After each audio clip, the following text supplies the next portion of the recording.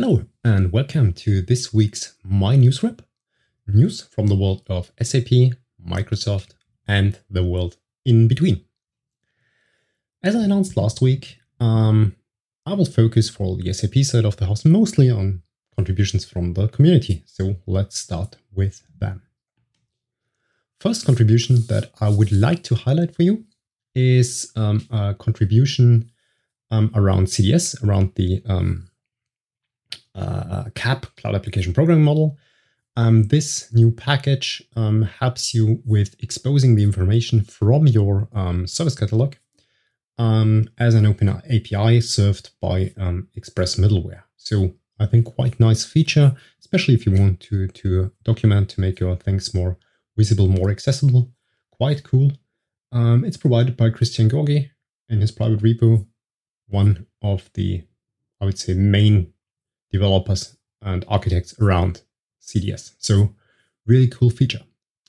Staying in the world of Cloud Application Programming Model, as you know, there was the conference recap, and you're probably eagerly waiting for the videos of recap. And there is a good news, they are cut and edited, thanks to Ivona Hahn, as far as I interpret the message that came out on Twitter.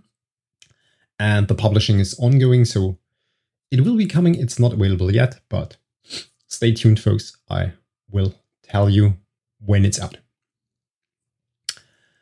With that, I would like to switch to a second beloved topic in the area of SAP, and that's Kyma.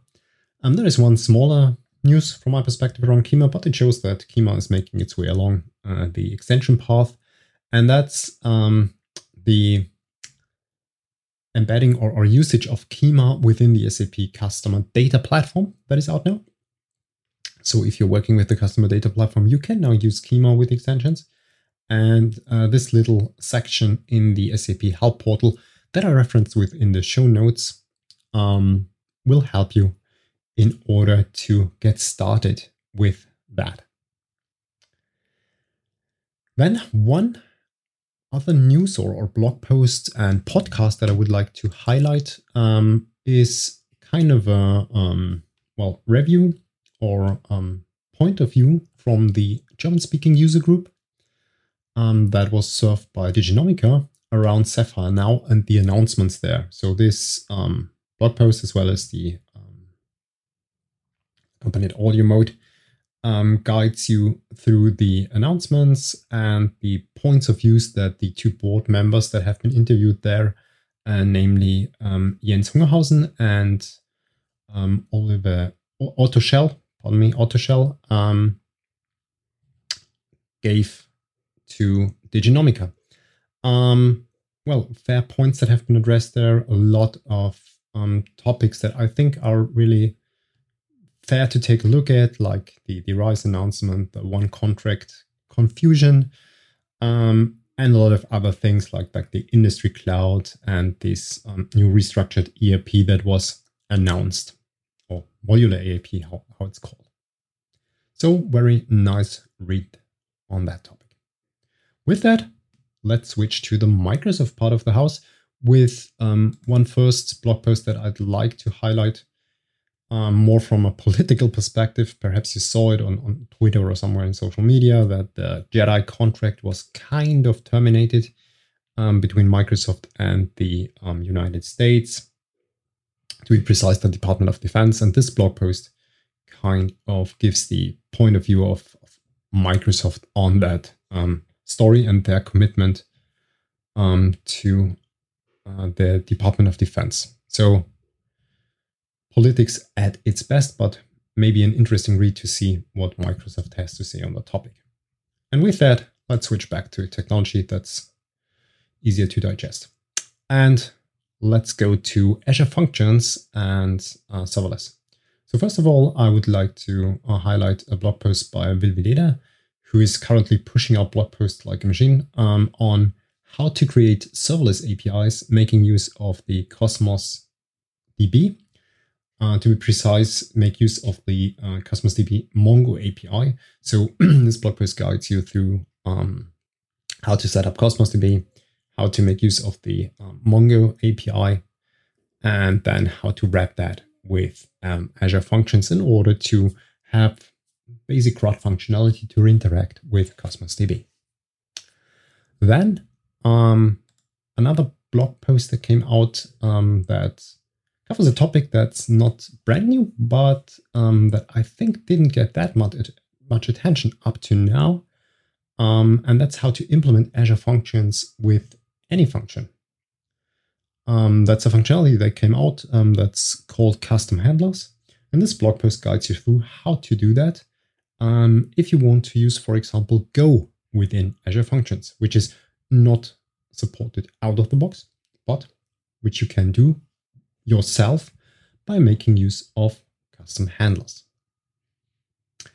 Then one blog post in the area of Azure Functions that's also quite interesting by Microsoft around how to bring together Azure Functions, VNets, and in this scenario, Kafka that's living within a subnet of the VNet.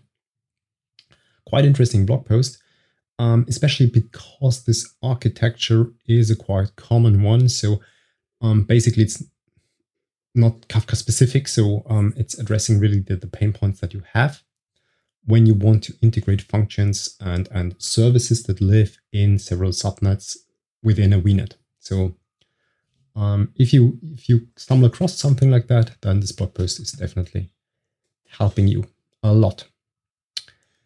And then one GA announcement that is coupled to Azure Functions and the app service. And there is some new features available in the area of secret configuration options. There have been a lot of options up to now with key vault references and system managed identities. However, there have been some shortcomings and some limitations that gave you some pain in several areas, especially in the area of automating some workflows, some deployments. And if you run into that, you should read this blog post because a lot of limitations, especially around the area of user assigned identities, for example, have been solved. So a lot of limitations have been removed. Then let's switch to another serverless topic, the hot shit that's currently out, and that's Azure Static Web Apps. And there is another blog post that's a perfect entry point for you to get started with Azure Static Web Apps. And that's called 10 Things to Know About Azure Static Web Apps, which serves as an entry point to, 10 further blog posts around this topic. If you have not yet started, first of all, start with it. And yeah, this blog post gets you perfectly covered in walking you through this new area. With that, I have nothing more from the serverless part of the house. So let's switch to the brother topic, containers and Kubernetes. There is one cool announcement about a public preview on Microsoft Azure. The form recognizer has now container support. It's in public preview, so it's not GA. But this quite nice, very specific AI functionality, but super useful AI functionality is now available as containers. So you can run that on the edge, which might be a case. And you can also run it within your self-hosted environment, which might be quite interesting for governments, for public sector or something like that. So that really helps you a lot. Then some news from the area of AKS, Azure Container Service. There is one blog post that I would like to highlight around upgrading AKS, so making a version upgrade and applying a blue-green deployment there. There's one blog post that I referenced about that topic, how you can do that. And kind of in the same area, there is also one article from Learn Kubernetes about the graceful shutdown and zero downtime deployments within Kubernetes. So it's not about upgrading the whole cluster, but it's about how can you do this with your pods living in Kubernetes. Thanks to Christian Denig, one of the Microsoft Cloud Solution Architects that brought that up on Twitter when discussing how to do that. So that's cool. With that, let's switch to the area of DevOps, and here, of course, to Azure Bicep. There is a book coming out all around getting started with Bicep. I think this will come out next week. Yeah, it's July the 13th. And there is already a GitHub repository out there with a lot of samples all around Bicep. That is, of course, covered within the book, but the samples are there for free. So I think quite nice entry point, and gives you some impression what will be covered within the book. And anyway, I think as samples are super helpful, those are too. Then also from the area of Bicep, the Bicep CLI is now included within GitHub Action hosted runners and also in Azure Pipelines. So you can now, or life has become easier to apply Bicep when you want to execute it within GitHub Actions, because it's already there out of the box within the marketplace. So that's also super useful. Then one thing for the ops guys that is also described in a blog post by Microsoft. And that's how to combine Azure Monitor, and to be more specific, the alertings in there with Teams. So really kind of a classic scenario, right? So you have an alert and you want to push that to a Teams channel or something like that. This blog post that I have here gets you covered on how to do that. Of course, making use of Azure Logic Apps as a glue between those two worlds. And then one news from GitHub itself. As you might know, GitHub has a mobile client available on iOS and Android, which is quite useful if you want to do some smaller things, but it has not the full functionality that's available on GitHub per se. Nevertheless, they are improving it a lot. And one improvement that I would like to highlight is the filtering and metadata experience that was pushed out. So you can now filter, for example, issues based on the metadata that's within the issues. So what's the status, what's the author, and so on.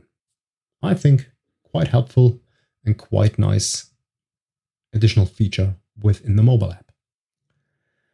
And well, let's jump to a completely different topic from DevOps, to another service that I already mentioned quite sometimes within this podcast around Azure Web PubSub. So the PubSub as a service functionality on Microsoft Azure. And there is a blog post that I referenced around building a real-time whiteboard application, making use of Azure Web PubSub. And what's cool, this time not with .NET, but making use of JavaScript. Well, that's it from the Microsoft part of the house. So quite some news came around. Let's switch to the world between SAP and Microsoft.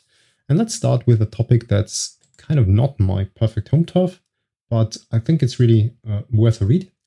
That's a blog post around optimizing SAP for Azure. So how do you do all the sizing and all the magic that you have to do when you want to bring your SAP workloads onto Azure? As I said, not my home turf, but a really interesting read. Then a really cool blog post that was published on the SAP community by the folks from Business by Design. That they have a quite deep integration with Teams. So that was highlighted by me at the beginning of the year, and I think it was GA in April, if I'm not mistaken. And there's another cool blog post that shows you the power when you bring together Microsoft and SAP offerings, highlighting one, I would say, a classic scenario. Bringing together Microsoft Power Automate with Business by Design. And the scenario is you get an email, and an email has an attachment, which is an invoice, and you want to push that towards Business by Design in a specific folder there. And that's where you can use Power Automate, because it can listen to your inbox. If their inbox has some or if the email that arrives has some specific attributes, like having invoice in the title or something like that, you can then extract the attachment and then push that somewhere where Business by Design can find this invoice. And that's exactly described within this blog post. Something that's related to Power Automate logic apps, there is another improvement within the area of documentation of the logic apps and the SAP connector there, which allows you to connect logic apps to the RFC functionality within SAP, which can be a pain when it comes to authorizations. And documentation got improved with respect to the authorizations that you need within the SAP system in order to make the call a success from logic apps. So take a look at the documentation. It's got a lot of improvements there. And then last but not least, the SAP on Azure podcast that came out this morning. Quite cool one, with the main topic of predicting cash flow from S/4HANA, and for example from another data source like Cosmos DB, and bringing those things together, making use of the analytics toolbox that's available within Azure, namely Synapse, Azure Synapse, and the Synapse pipelines to feed it in, making use of machine learning, and of course for the visualization, Power BI. So really super interesting story. I would say also a quite common scenario. Really interesting, and what's the best, and it's referenced within the show notes of the podcast, but I also referenced the link in my show notes. All the stuff that you need in order to make this setup reality are available within a GitHub repository that you just need to use. And there is one other announcement that I want to highlight from the Azure podcast, and that's around Azure Charts. Maybe you know them. And that's kind of the perfect entry point if you want to know which services are available within which region, what new services have been pushed out, what instance types are out there for several machines. And they enhance that with solution stories, customer stories, and so on, and hooking in the topic of learning. Really cool radar on all around Azure.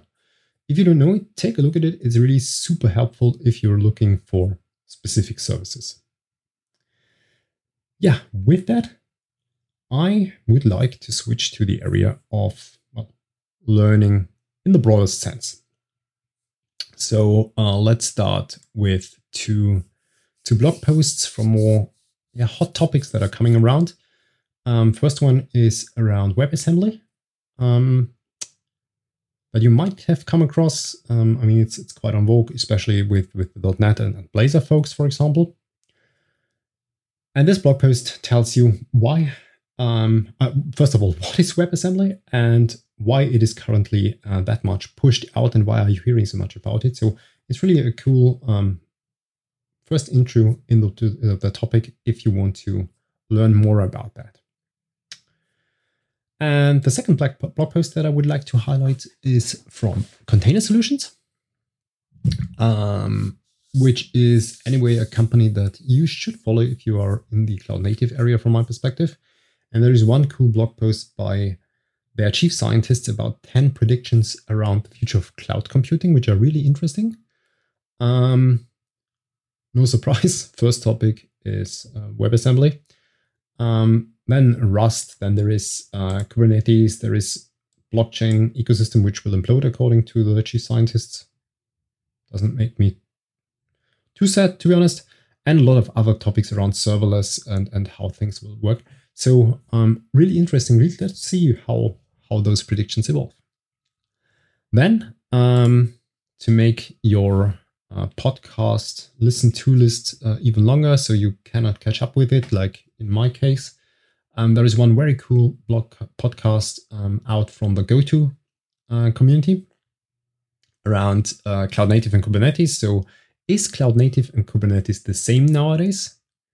Discussion around that topic, really something I think you should listen to. Yeah, because you can get the impression that Cloud Native and Kubernetes are kind of the same, and I wouldn't agree. Then, if you want to dive into the area or want to learn machine learning, Microsoft got you covered in a great sense. There is now a complete beginner's curriculum out there, which is free. It's available on GitHub. I referenced the GitHub link also in the show notes. Well, there are lessons, there are challenges, there's a reading list, and so on and so forth. And you can also provide feedback or contribute to that if you think you're missing something. Very extensive work and very cool if you want to start with machine learning. Then another topic that might be interesting for you if you are working, for example, in the UI5 area, because now you can migrate your UI5 JavaScript stuff to TypeScript. And there is one short session of Golo Roden that I've also, his contributions have made it to this podcast quite often. This is another one. And this one is about migrating from JavaScript to TypeScript. So what do you have to keep in mind if you want to do that? Interesting for anybody who's dealing with that, but I think especially if you want to go down the path in your UI5 apps. Then two events that are coming up. One is coming up next week around Azure Functions, focusing on OpenAPI and combining Azure Functions with Power Apps, making use of this OpenAPI functionality. It's on July the 12th. It's free as usual. Sign up. If not, usually those things are also recorded and are available on YouTube later. So no panic if the time doesn't work out. Then one thing that will come up later this year, but I want to highlight is the Azure Summit, which is a very large cloud event happening this year. It's happening in September. You can register now. And if you want to give a talk, the submission deadline for papers is open until end of July. So until the end of this month, you can still submit papers and maybe you're a lucky one and can get on stage. That was it from the learning area. Let's go to the last section for today, developer productivity. There I have 3 things I would like to highlight. One is a blog post by Thomas Maurer around getting started with the Windows Package Manager. Maybe you have heard about that one. Maybe you use Chocolate, for example, as a package manager. Now Windows has an own offering, or Microsoft has an own offering called Winget, which is also a CNI tool like Chocolate that you can use in order to install, uninstall, as well as update your packages on Windows. It has been improved quite a lot over the recent month. However, I wouldn't say it's completely on par with Chocolate. So if you stay within a certain area of packages, then Winget does really a great job. If you're moving a bit outside of the focus of Winget, like installing kubectl or something like that, well, you have to use another package manager. But I think it's already worth a closer look. Then if you're using GitHub and you like to support the ones and take a look at your repo and want to open it in VS Code, there is now a functionality available that allows you to add an open in VS Code button to your GitHub repo, which will then make use of VS Code and the remote extensions that are available within VS Code in order to open the repository without having to clone the repository. There is also an option to open it in code spaces if you put in the button, so the user can make his choice. If you're using VS Code Insider, that's a bit misleading. It's not a perfect solution from my perspective. Put in this button, and the person who wants to open it in VS Code Insider Edition has to toggle within the web page that he or she gets guided to between VS Code and VS Code Inside Edition. Not the best way from a user experience perspective, but well, that's currently the one that's provided by the folks from Visual Studio Code. And then one last extension for VS Code that I would like to bring to your attention, and that's the Teams toolkit that's available in preview.